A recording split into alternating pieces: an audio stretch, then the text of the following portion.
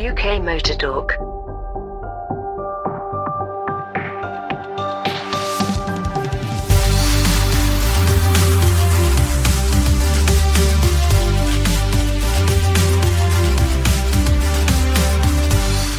Hello everyone and welcome to another hot and sunny podcast. We say it's hot and sunny, you could be listening to us in the drizzle, but that's your shout. I'm Mike, this is UK Motor Talk, and with me today there is... Jim, good evening. Graham, good evening from a car park on Eastbourne Seafront. And from the slightly less exotic Surrey, it's Dave. How are you all doing? Not so bad. Although, of course, it might not be hot and sunny by the time this all gets edited and put out. I think we've got some thunderstorms on the way, haven't we? Which should be quite good. It'd be good fun to watch, I think. But just for the purposes of the tape, Graham does have a purpose being sat in the car park. He's sat in his Volvo. For those who want to picture this, just so you can hear where he is in your mind, or visualise where he is in your mind. He is currently sat in his Volvo looking quite resplendent as our mobile reporter. Hopefully we'll just comment and throw out anything exciting that he sees on the way, preferably motoring related, although let's face it, you guys kind of know that we have a habit of disappearing off on a tangent. Yes, just a bit. So since the last time we spoke then, what have we been up to? Well, I've been sitting in the car park for a little while. Well, should we start with our usual UK Motor Talk obituary of people that have died in the motoring world over the last couple of weeks? I think we've had Mansour OJ, haven't we? One of the founding fathers, I suppose, of the current McLaren F1 team as we know it, and just a really nice outpouring of emotions in the paddock. You know, even Red Bull dedicated Checo's rather action-packed and spectacular victory to Mansour OJ, and it's very rare you get a character like that who was an owner and such a big part of one team getting that kind of support from everybody else. I mean, sort of Niki Lauda was obviously the last big character to get such cross-team support like that. But it was touching to see all the tributes, and certainly a big part of McLaren, and he will be missed. Universally liked by everyone. Very popular in the pit lane, you're quite right, David. He was not one to seek attention to himself, but certainly he was always there. He was always around chatting to people. He really helped found the McLaren team, certainly with Ron, and on a number of occasions helped fund the team, and not just that team. There are suggestions that he helped fund other teams at various times. He was a man who of great wealth who chose to invest money in F1 wherever he could. Yeah, lovely guy, and as you've both rightly said, universally liked throughout the paddock. He had his... I'd say probably about the only person that would say a bad thing against him nowadays would be Ron Dennis, because famously they had a falling out which ended up with Ron being ousted from the board of the company he helped co-found ultimately with Mansour. But it's a terrible shame. The man was in motorsport 43 years if you include his time with Williams, and it's testament to the man that even when he left Williams, he wanted to share the engine that was going to be co-developed by TAG with Williams and McLaren, and that involved him wanting to buy into the Williams team at the time. But Patrick and Frank didn't want to sell the company, so he was ultimately, that was him. He was off to McLaren, and the rest is history, as they say. But, you know, a truly likeable man, truly honourable, and a great influence, and I think his loss will be felt throughout the whole industry. Yeah, I think the paddock could certainly do with a few more characters like Mansour, couldn't it? If one reads the supposedly behind-the-scenes book, The Piranha Club, which looks at the dealings of all the drivers, and particularly the team bosses, but I don't think anybody amongst the team bosses had a bad word to say about him, but then he bailed a number of them out when times were difficult. So pretty much he was liked by everybody, and I think probably just about everybody in F1 owed him a favour at some time or other.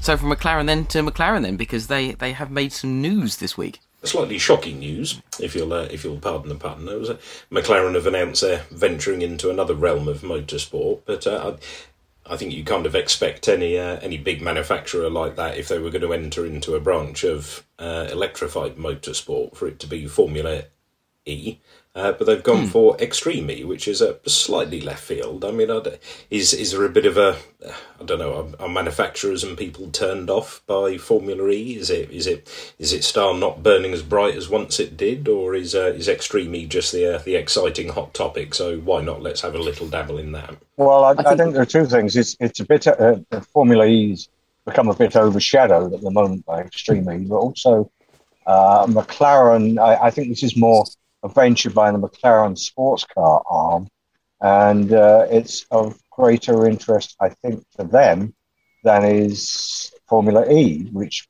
were the other way around.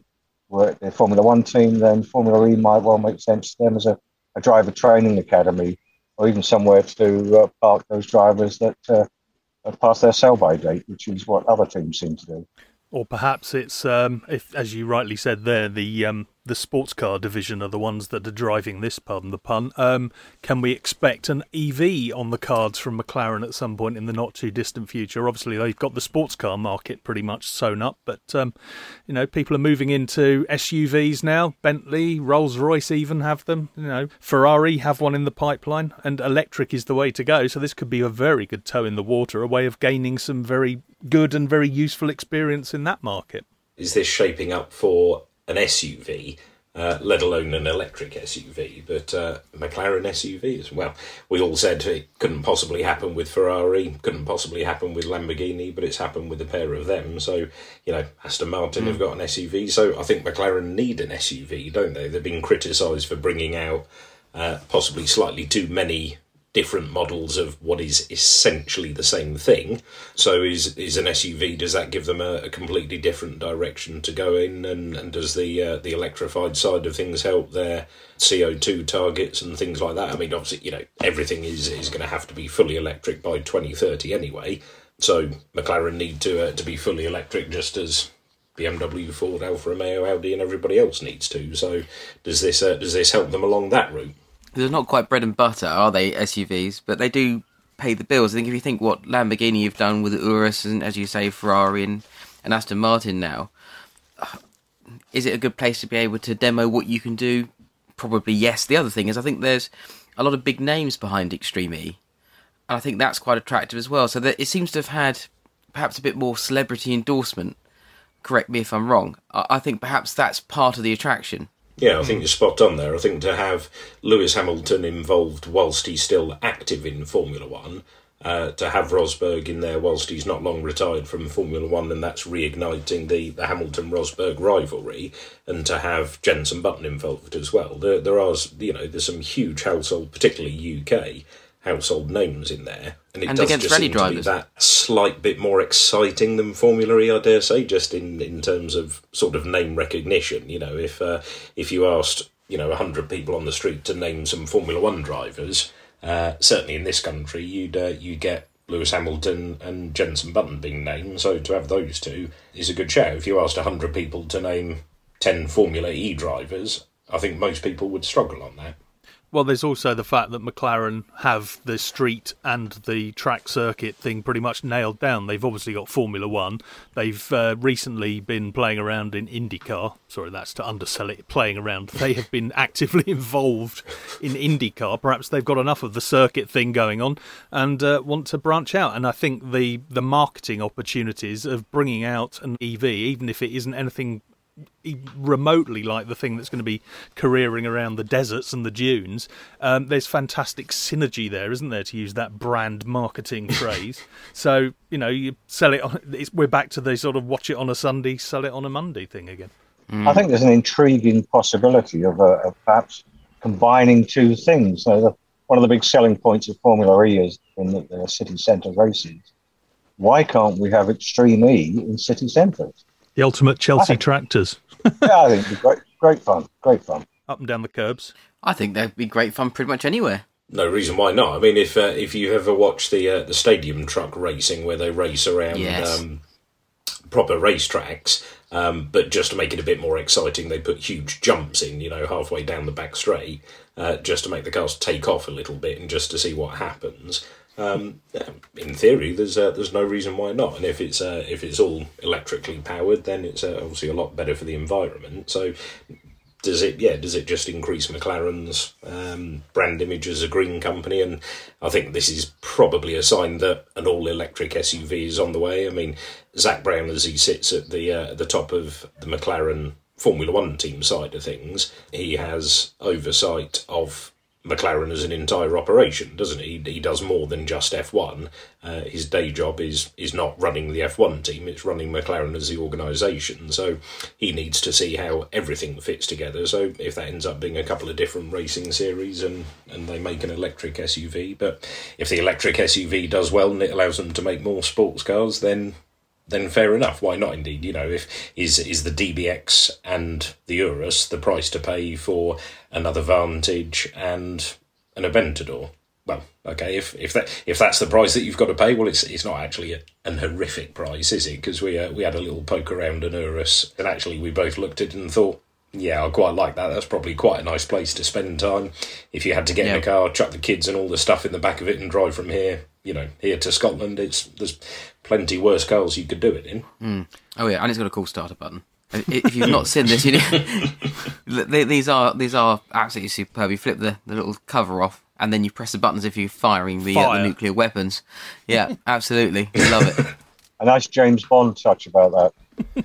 But that's what a Lamborghini should be. It should have that thing on it that's completely frivolous, and it serves no purpose at all other than to say, wow, that's cool, look at that. And if it makes you go, wow, that's cool, look at that, then I think it's done its job, hasn't it? Because a car does have a purpose, and that's to get you from A to B, but it also has a purpose to be exciting and enjoyable and a thing that gives you pleasure. Isn't that surprise and delight features?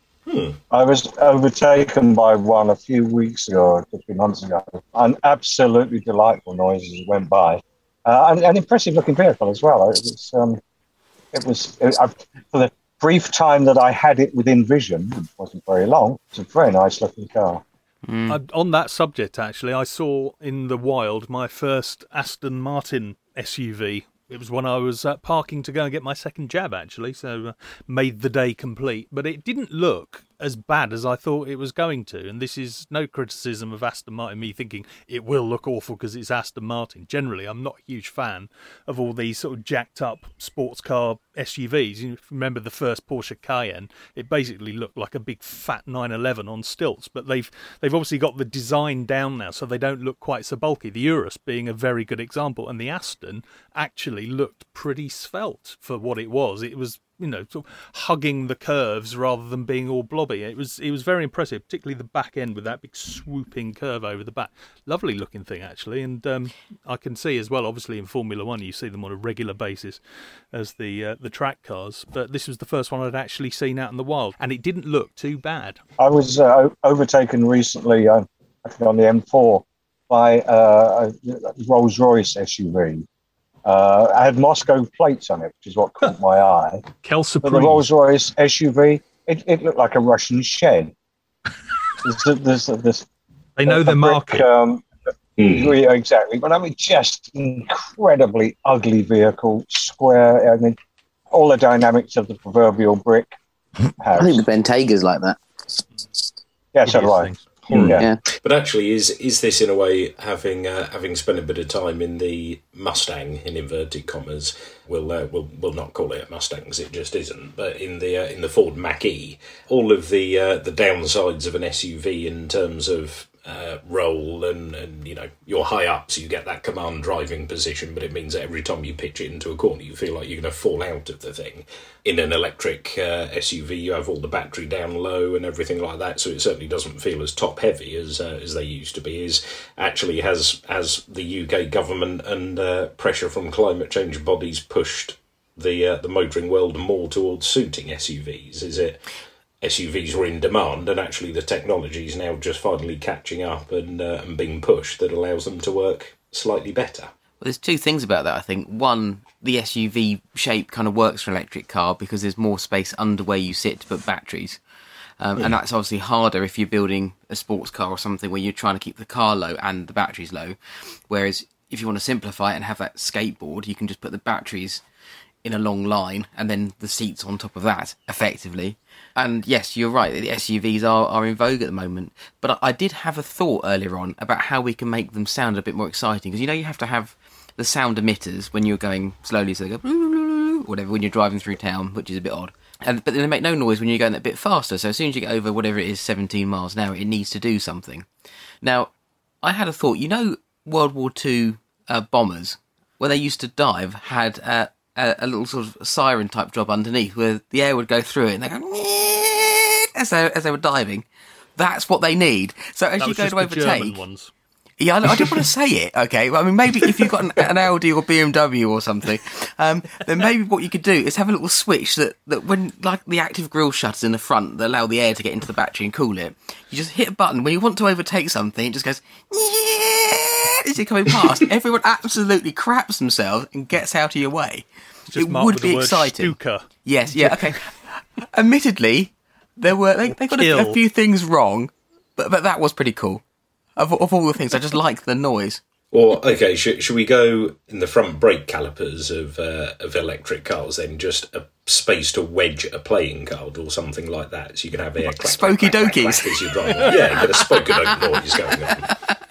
Or here's the thing, it's all about customisation now. There should be a module where you could record your own noise. So you could have something like the Millennium Falcon taking off, or if you're slightly different bent, you could have the voice of, was it Max's alarm from Phoenix Nights, where he goes, "Get back, you bastard, I'll break your legs," or something similar like that.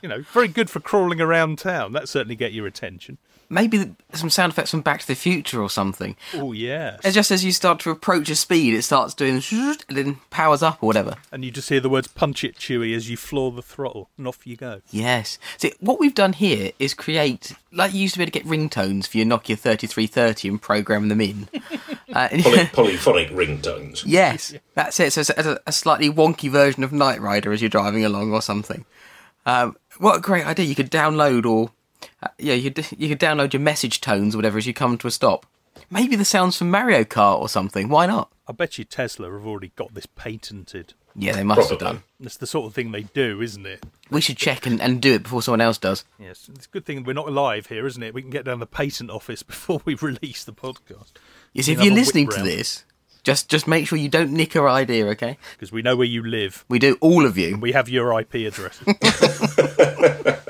No, I think that's actually a very good idea. I mean, you could really work that as well. You could have sound emitters all around the car, and then it could be Dolby-esque sound in your car. So depending on which way you're turning, that's the way the sound goes. So just imagine it. Sound.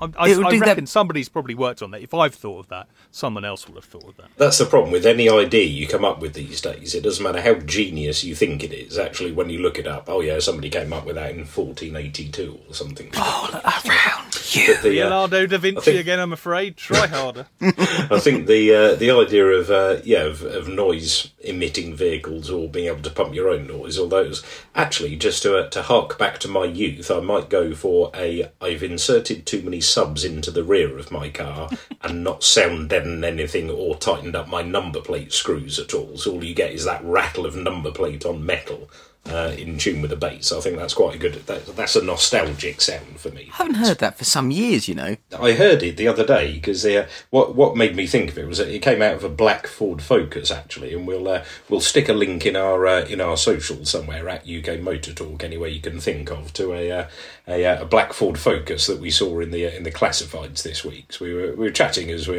normally do on the WhatsApp group about cheap cars to turn into EVs, but whilst I was browsing through for that, I did come across I think it was 500 quid's worth of Focus at I think it was a trade sale, so I think it was from a dealership, so presumably it comes with a full-on warranty and everything, but picture in your mind's eye a black Ford Focus diesel with a sunstrip with blood, sweat and beers written on it, all at a jaunty angle, not quite straight. And I think that their interior modifications consisted of a can of Colorado red exterior body paint applied to pretty much every surface that was in there, some red seat covers, and some chrome piping to all the edges of the outside door panels, which was very peculiar. And it was quite a beast, this thing, wasn't it? Do you think Richard Rawlings was involved with the manufacture or the customisation of this Focus diesel? I rather think not. I think he might be after them for copyright theft. Not. You kind of imagine him just sending a tweet or something and saying, for the love of God, just take that off. Just take it off the screen. I'll pay you the 500 quid just to track it. Yeah, exactly. Crush it and send me the evidence. The money will be in your account by Friday. Oh, dear.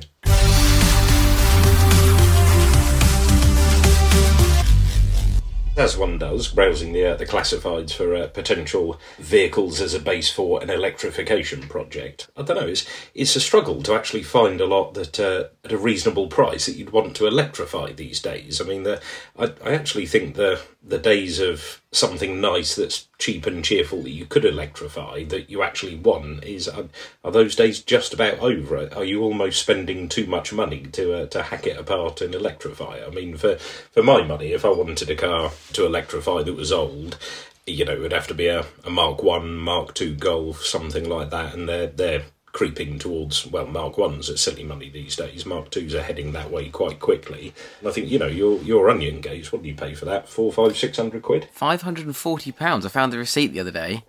Just roughly? Yes. The insurance assessors the other day, when I renewed my insurance, reckoned it was worth about £6.5 grand now. I suppose it's £6,500, because that wouldn't be such a reasonable money. I'm pleased I put thousands of pounds into this. Not that I've had the intention of selling it. Oh, but your insurance company are assuming that it works. That's one slight caveat to their agreed value, isn't it? Yes, it is. But actually, if you paid £6.5 grand for your car and it worked, that's a bit too much money to then rip out the guts and EV it, isn't it? It kind of is. I really like the idea of doing it, though. I really do. But then I was thinking about this, and back in the noughties, it was all the go to put a PlayStation in, and you fit a PlayStation 2 or something into your car. Or, I don't know, you've hacked a dash apart because you wanted to fit a car-puter, if you remember these, little sort of car computers where you'd have a little screen and it would take a minute and a half to boot up into your drive before you could listen to any music, that kind of thing. Is this going to be what it's like with some of the early, in inverted commas, EV conversions? Are we going to find that we've done these EV conversions, which I think are fantastic now, right now, as it stands? What a great way to get power, to have a green, fast, perhaps more exciting in some ways power plant in some cars. I'm not talking about ripping out a V8. I'm talking about if you've got, I don't know, an old fire pump engine or something in your car. This is a great way to make your car better. But in 10, 15 years, and let's face it, if you've kept a car and you've already had it for 15 years, 30 years, it's 50 years old, the chances are it probably still will exist in 15 years' time. Is it going to be suddenly very out of date? I don't know. Yeah, and I think we're going to hit, in the not too distant future, there's going to be a dearth of cars that are going to be cheap enough that you can do this to. I mean, you have a look at if you just want a cheap and cheerful car now for 300, 400, 500, 600, 700, 800 quid, you've got a reasonable choice, haven't you? There's still a few late noughties, early 2000s Toyotas going strong. You've got Mark 1 Focuses, if they haven't rotted away. You've got early Mark 2 Focuses.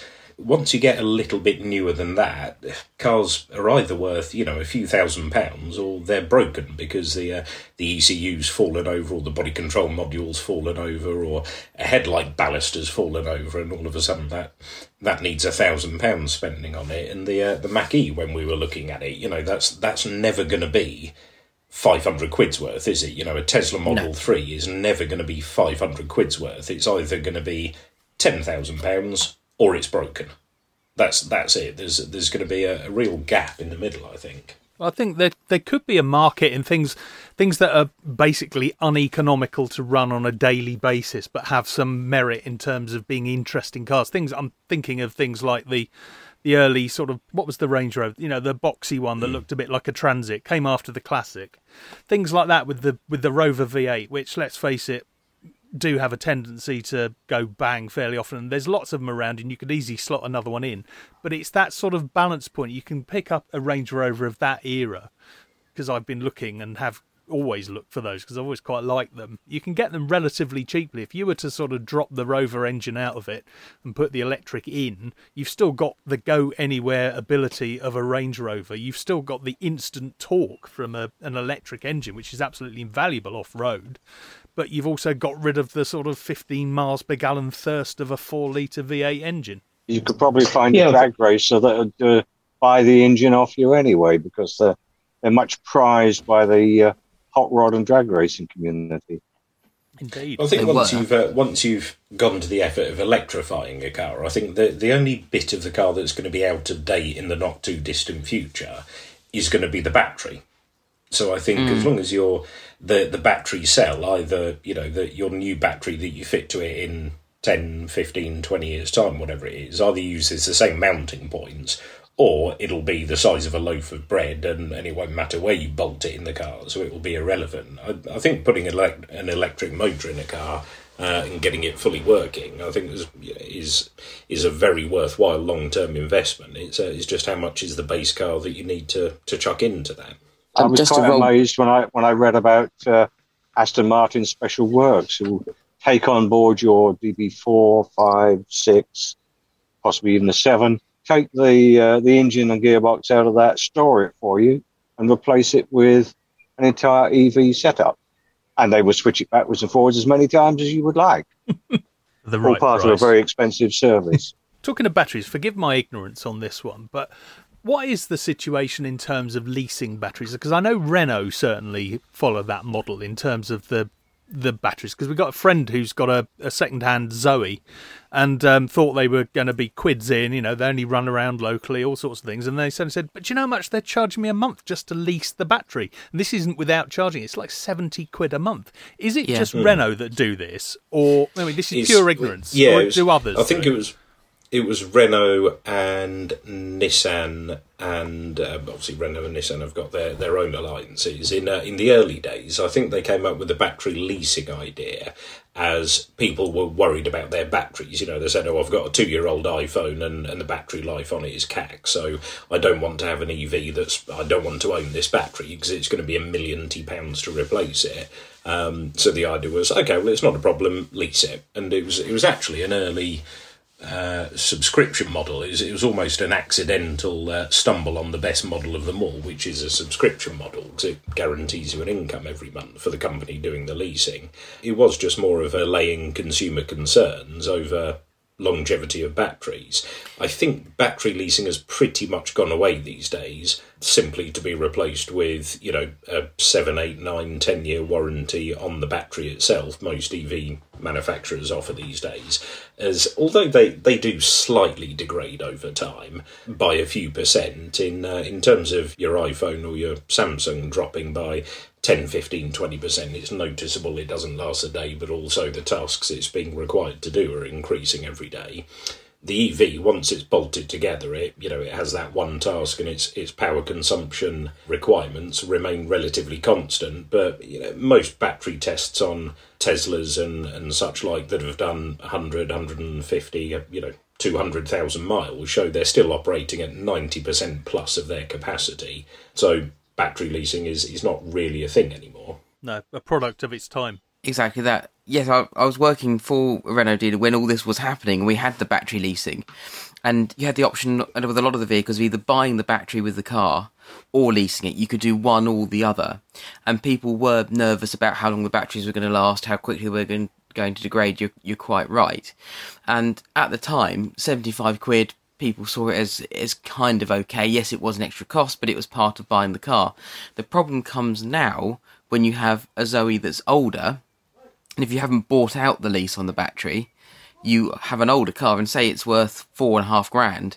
Do you still want to have a $4,500 car that you also have to pay £75 a month for? Probably not. Yeah, I don't know if that raises the question of, can you buy out the lease on the battery, or just stop paying it and say to Renault, okay, come and get it then? Or is that, after how many years of leasing something, is it yours if you've paid a good chunk towards it?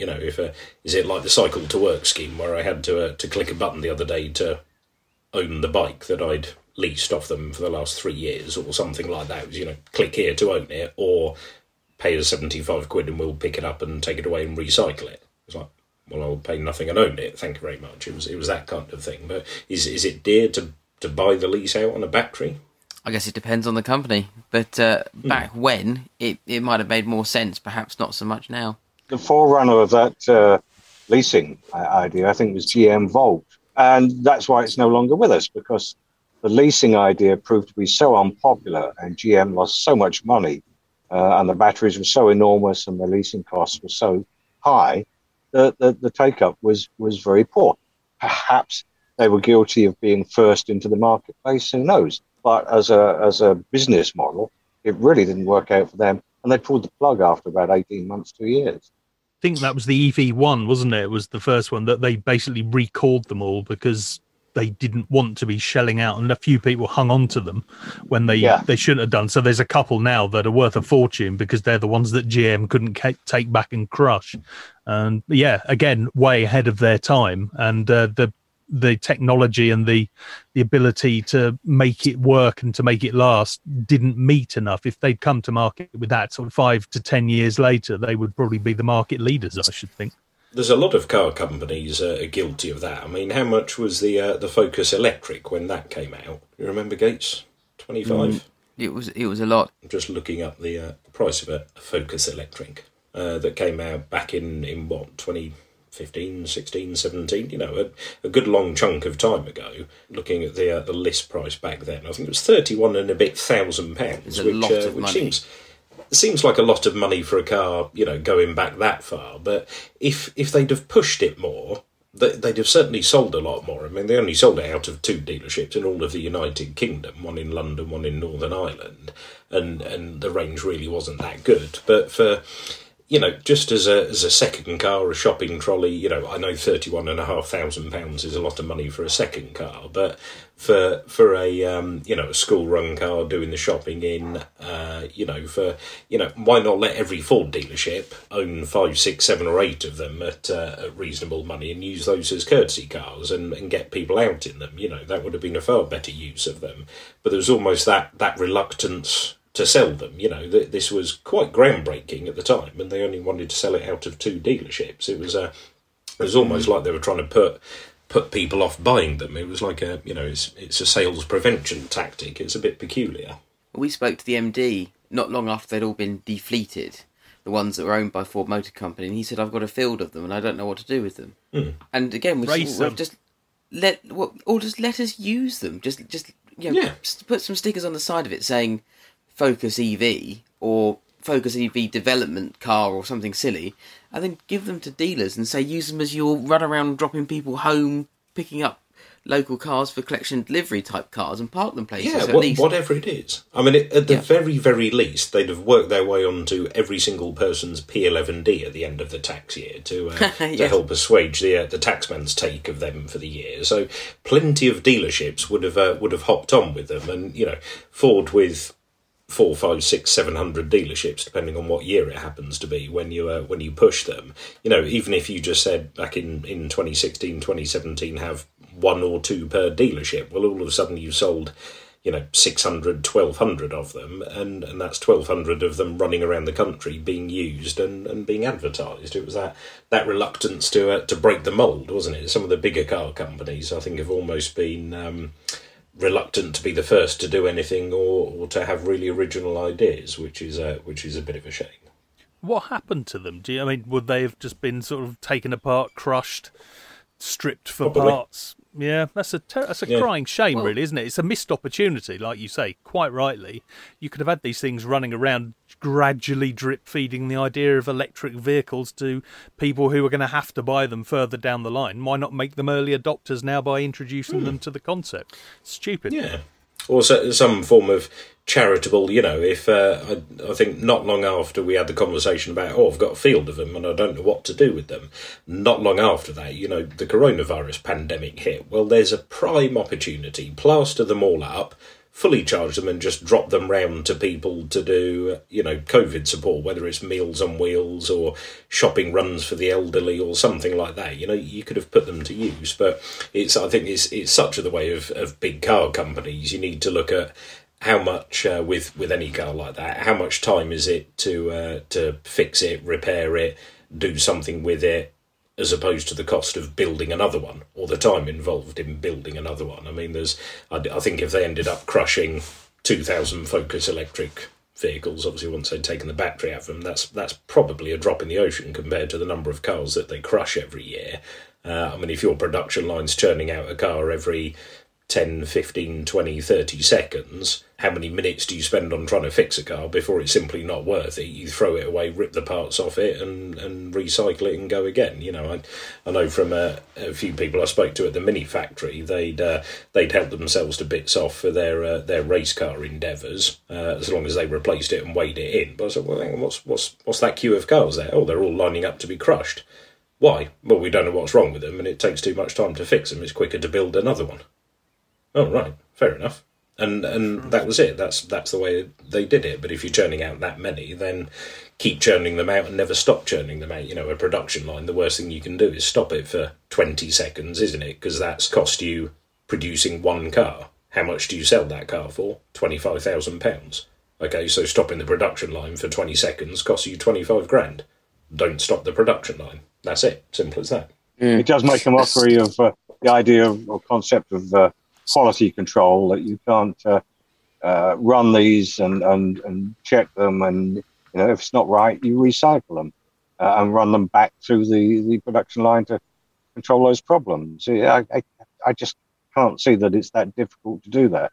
And certainly there are car companies that have done that. They fail quality control, they go round again until they get it right. And certainly, I think when they were building the DB7, I remember going into Aston Martin's factory, and their quality control was really strict. But that principle applied there. If it ain't right first time, it goes back through the loop. They don't crush them. They just sort them out. So whoever got it wrong in the first instance has the opportunity to put it right. And I hear what you're saying, Michael, but I do think that that could be done with any vehicle. In the instance that Jim's suggesting, it could have been such a publicity coup for Ford to simply give them away to charities that are working to help people, Meals on Wheels, whatever it took. I mean, we'd have all had one, wouldn't we? Quite happily. Yeah. Yep. I know that some of these vehicles, they found their way into life in Ford Security and a few other different places where they would run them around their various different plants. And for example, there's one that's been flying around Daventry. They use it for their security. It's always parked underneath the bridge. I guess they must use them down at Dunton and such. But yeah, it seems a bit of a waste. I'd quite happily drive one now. Yeah, I would. I think it'd be the sort of thing you could have hilarious fun with, just by, removing all the body panels, chopping the body off it and using it as a runaround at the factory, as you say, or driving around inside, that golf cart kind of thing, or even just transporting bits around the factory. You could have had a whale of a time with something like that, couldn't you? Very good portable power supply, if nothing else. Well, it's like anything, it's time, isn't it? If you look at the pulling a car out of the production line to figure out what's going on with it or why doesn't it work, etc. If you've got one person just doing that, what have you got to pay him? 20, 25, 30, 35, 50 grand a year, whatever it is. And you think, well, hang on, I could make 50 grand by building 2 cars in a minute. So why should I spend 25 grand a year on you to fix cars that are going wrong when I can just build another one in the next 30 seconds and that's the same amount of money? It's very wasteful, but I think it's just economics, really, isn't it? Not very good for your green credentials, though, is it? Well, we couldn't fix it, so we just smashed it up. No, as long as they're all recycled, it's okay. I think that was always the rule at Mini. They could take whatever they wanted off the cars as long as they put whatever they took off back on again. So if they dented a door, a bonnet, or anything like that racing, then they simply swapped the doors. So as long as the metal weighed the same, or if they'd blown up an engine, they could rip the engine out of one and chuck the engine back in the boot of it. So as long as it weighed the same when it went back in for recycling purposes, they were allowed to do what they liked, pretty much. Well, they could have remade the Italian job properly with them. Well, pretty much, yeah. Unfortunately, the film company had to pay for the first ones, because when they approached British Leylanders, I think it was at that time, for the cars, and they said, no, thank you, no, not interested. And they bought 15, I think it was, in the end. My favourite movie of all time, BMC sold them to McTrade. That was the only thing they got them for. Mr. Agnelli, or whatever his name was, the Fiat chap. He said, if you switch them to 500s, we'll give you as many cars as you like. The director and producer get a Ferrari each as a thank you. And they decided that they just couldn't do it because it ruined the character of the film. But yes, I'd have made the Italian job with 500s, for God's sake. It would have been the Italian job, wouldn't it? Well, they bought about 30 cars used and then dressed them up to look like Coopers. And then they bought the original number of genuine genuine cars from BMC directly as a trade sale. Some car companies certainly caught on a lot quicker. I'm just reminded of a day I spent in the company of Ford's man who in the 60s and 70s and I think early 80s was placing Fords into TV shows. I mean, everything from sort of Z cars. Yes, I know you're too young to remember that. But these were hugely popular TV series, absolutely full of Ford cars because one man was working his butt off and basically saying, you can have as many cars as you want, it's not a problem. And they, the TV companies and film companies were taking them up on it. It was good for business. It's as simple as that. Aston Martin in the early days of James Bond, they didn't see the Bond franchise as it has now become. They didn't see it as anything special, and they charged them full price for a DB5. And they were very, very, very quick later on down the line to say, how many cars would you like, Mr. Broccoli? Because, yes, stick that in front of your cameras and we will go home very happy people. And obviously as well, there was the famous story of the Esprit S1 that was just left parked around wherever anyone from the production might have been. Somebody noticed it and it became the hero car of The Spy Who Loved Me, and the man who was the man tasked to leave it in full view of the production team was the man who did all the stunt driving when the helicopter was trying to shoot it on the side of a cliff.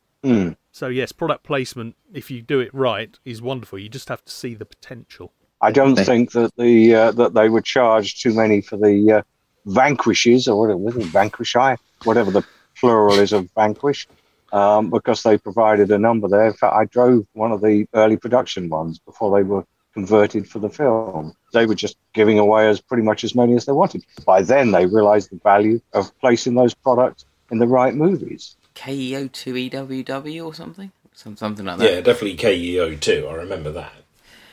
I will say the Vanquish. I remember watching that and thinking that is a properly cool Bond car. It's the first properly bonkers and cool Bond car for some time because it had everything in it: the ejecting seat, the studs coming out the tyres, the missiles behind the grille, the pop up machine guns. Yeah, it had there were shotguns, weren't there? They were anti-air shotguns.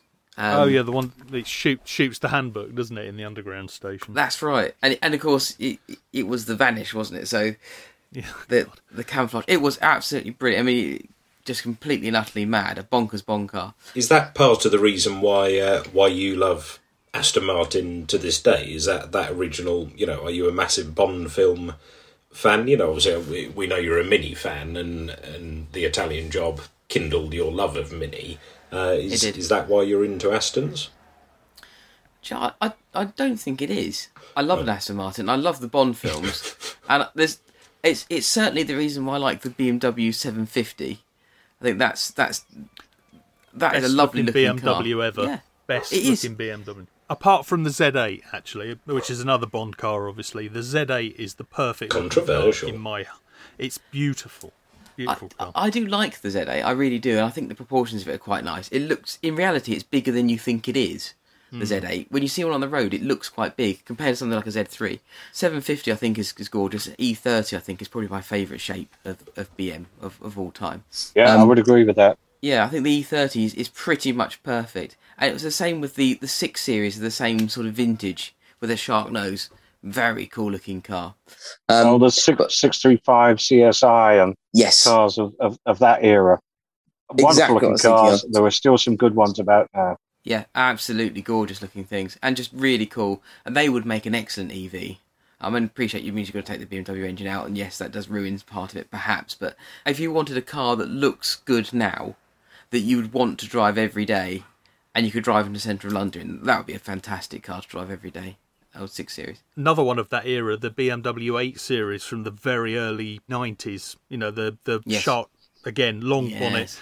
Yeah, you couldn't in all consciousness rip out the V12 because that thing, the 850 was absolutely immense. But, I could just about countenance ripping out the V8, selling it to make sure it went to a good home and then sticking an EV in that because you'd have all the looks and all the go and it would just look fantastic. That's beautifully proportionate and it had what everyone needs on a car, pop-up headlights. Pop-up headlights, definitely. Yeah, I knew you were going to say it and you're absolutely right.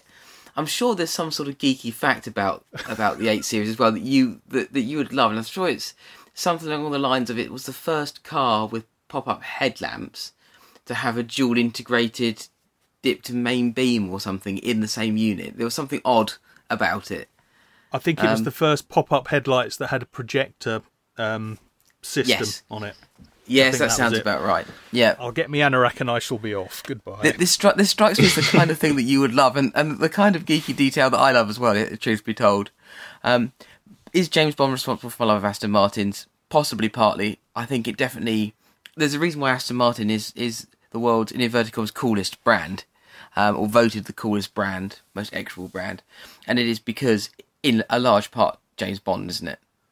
And it certainly has meant that the DB5 values have soared as a result, and unquestionably the likes of the original Vantage and the Vanquish as well, despite its disappointing interior, the Vanquish, I'm going to say that now, is very, very turn of the millennium. The speakers, they sort of have that sort of Ammonite style curve on the door, but the centre stack that looks like it's been ripped straight out of a Fiesta or a Freelander or something just isn't great. Nevertheless, there have been some beautiful Aston Martins in James Bond, and maybe because for me the Vantage is the perfect shape. The outgoing, the outgoing is long outgone now, but the old shape Vantage is the one that I really, really love and would love to own. I was about to say, I call it your shape. Oh, that's really kind. I'm kind of a bit touched by that. But maybe because I just don't want to be seen as a budget Bond by buying the small Aston Martin, I can't say yes to that. I don't know. But I did have a small DB5, Corgi DB5 as a kid. The one that everyone had. I think it's possibly the best-selling car of all time, the original Aston Martin DB5, the James Bond one. I'm sure that's the case. But yeah, I had a reproduction version of that as a kid that I used to push around the carpet. And then when I got a bit older, I had 1/18th scale ones where the ejector seats worked and all that kind of stuff, which I've still got, incidentally. So yes, I guess there has always been that influence on me. And yes, I think I will always love Aston Martin for that, even if I don't love every one of their cars.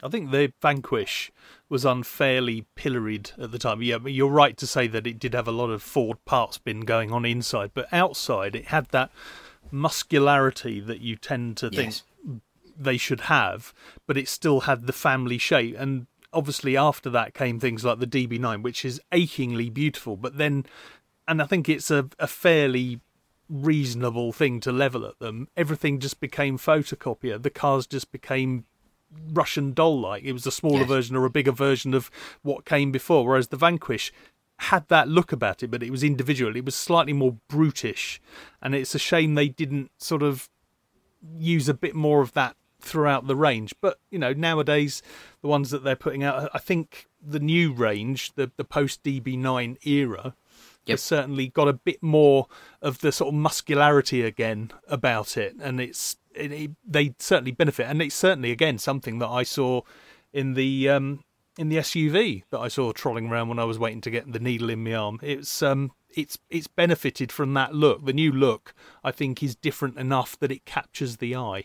Is Aston Martin back then where McLaren is now? Then going back to McLaren, you've got the 5 something or other, the 6 something or other, the 7 something or other. They're all just, like you say, slightly photocopied, enlarged by a few percent or shrunk by a few percent, but they all look broadly similar, and they've all got the same engine and gearbox in them, and the interior's pretty much all the same. And is that just part of their growth? Is that, okay, let's diversify, do this, we can chuck out a few different models relatively cheaply, it doesn't cost us that much to develop them, and we can get a few quid in the bank and then regroup and go again? Is that getting a few quid in the bank for Aston Martin traditionally wasn't a problem, and then for a number of years it really was a problem. Is that where McLaren are heading slightly at the moment? I think they just get stuck in the groove a bit. Frank Stevenson, his impact on McLaren in terms of design, you can still see the influence across all the cars now. With Aston Martin, Ian McCallum, he designed the Vanquish, and I think the DB9, and the Vantage. Certainly did the Vanquish. And the Ford Puma, I think. Instantly, the original one. Hence the little flick on the back of the boot, which looks quite familiar. Hence why that is a really pretty little car, the Puma, isn't it? It is. And it just gets prettier with age, I have to say. I think I might have to buy another one. But I would say, a Puma's a good car to rip the guts out an EV, because the engine and the drivetrain was never the most spectacular part about it, wasn't it? You know, the 1.7 Yamaha was okay. It was revvy enough, but it didn't really set your trousers on fire. There's something about the way that sounds. It was Ford designed that car to sound good. That sound design in a car of that size and that type, which was, let's face it, a Fiesta underneath, you just didn't really get it in production cars of that time. And to get that, you got the little resonator box under the bonnet, and the way that they designed the manifold was to make a particular sound. And then when it got to 4,000 revs and took off again, the engine, I think, was a bit of a star in that. It wasn't in the Racing Puma, but then you couldn't take the engine out of a Racing Puma because it would just ruin it. Well, there's your answer. You go back to the sound module thing that we were talking about earlier. You stick an electric engine in it, and then stick speakers underneath, something that sampled a full chat at every part of the rev range Ford 1.7 Puma, and then map that into the engine management of your electric vehicle. At this point in the rev range, at this speed, I'd be making this noise. Play that out through my speakers at the back. It sounds great. Everyone's a winner. Well, you can do. Thank you very much. I'm here all week.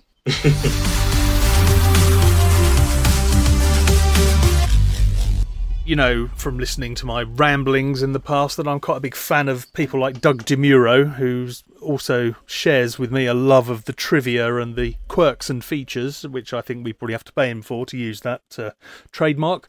But he does come up with some very interesting things, and this week he's really come up trumps as far as I'm concerned. The Bugatti EB110, the forgotten Bugatti. And hands up anyone who knows what a Bugatti EB110 is. A show of hands from at least 2 out of the 3. To be fair, if you said to me, name a Bugatti, it's probably the first one I think of, which I know in the age of the Veyron and the Chiron. To me, the EB110 is still the Bugatti, I think. I remember I had a model of it in blue, I remember as a kid, and I remember having it and thinking it's quite cool and quite ugly in equal measure. Exactly. The Biarago and the same with the Veyron. Yes, exactly. That is the one I had. That is exactly the one I had. Beautiful thing. That French navy blue. Yeah. Yes, it's a beautiful. It's, as you say, it's a mixture of the willfully ugly and the my God, that looks fantastic. Compact. Yes. Compact and purposeful, I think, is the thing. I've been described as such myself.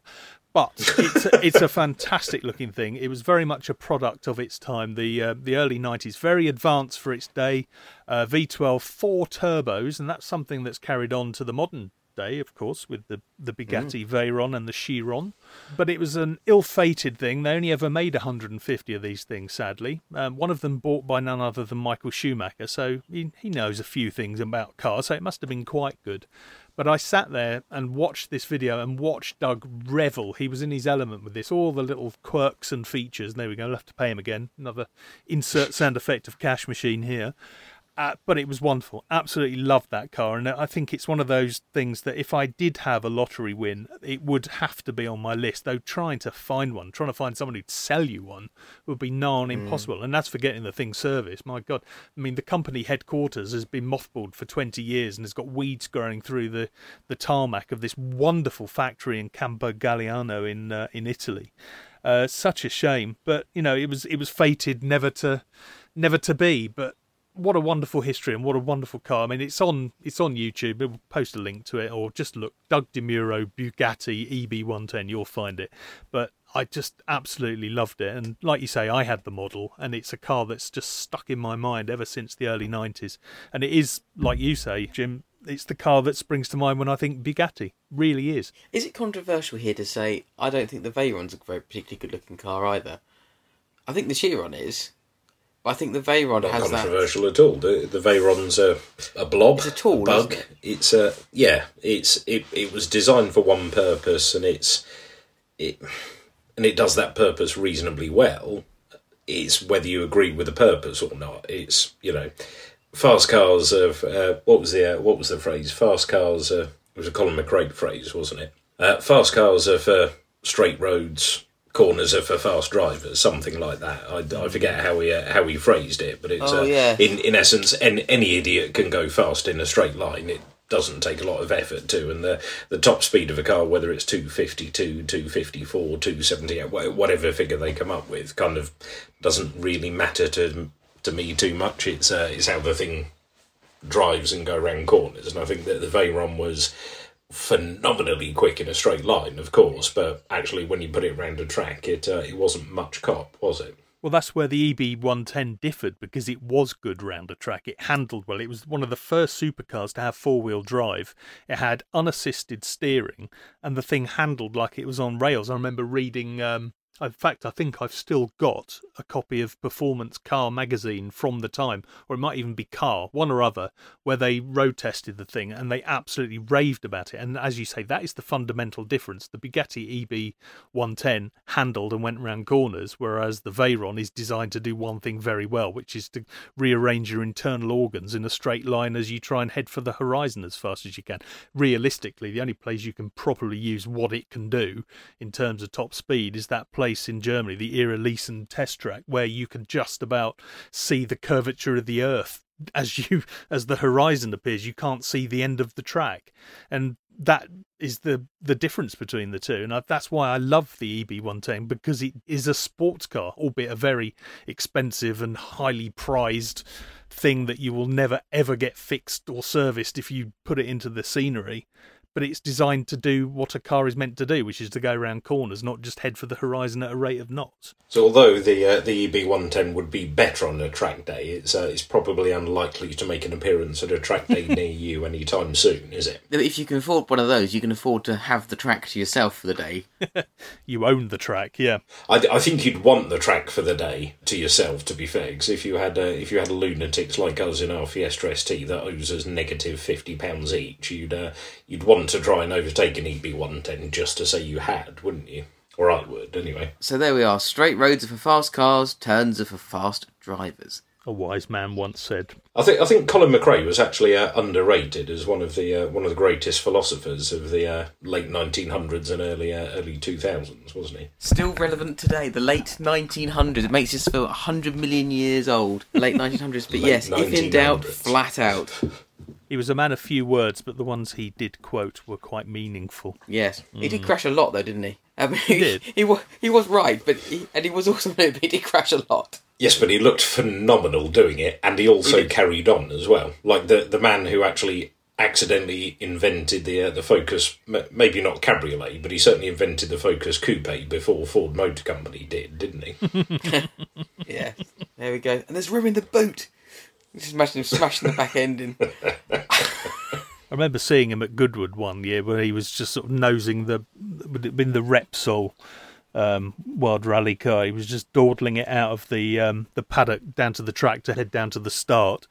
And he was just the most nonchalant person. He had the wraparound mirrored shades, arm out of the window, just waving to people putting their hands out. He was slapping them as he went down. He just looked the most chilled person you'd ever see, and I just thought that was fantastic. It's probably the last time I sort of saw him, because I think he was unfortunately involved in that accident the same year. It was terrible shame. He's a real loss. Yeah, I think I remember that. We must have been long before we met. I think we were probably at the same weekend. That it was at the weekend that it was McRae versus Burns, and they were just heading up the hill one after the other, and each one was just going that little bit quicker, pushing it a little bit harder. And the whole of Sunday, I'd spent the entire weekend at Festival of Speed as I normally did, and I'd kind of said to myself on the Sunday, I'll see more of the bits and pieces in the paddocks and have more of a wander round. The track, the hill climb will be busy. I'll try not to watch that too much because it will be manic.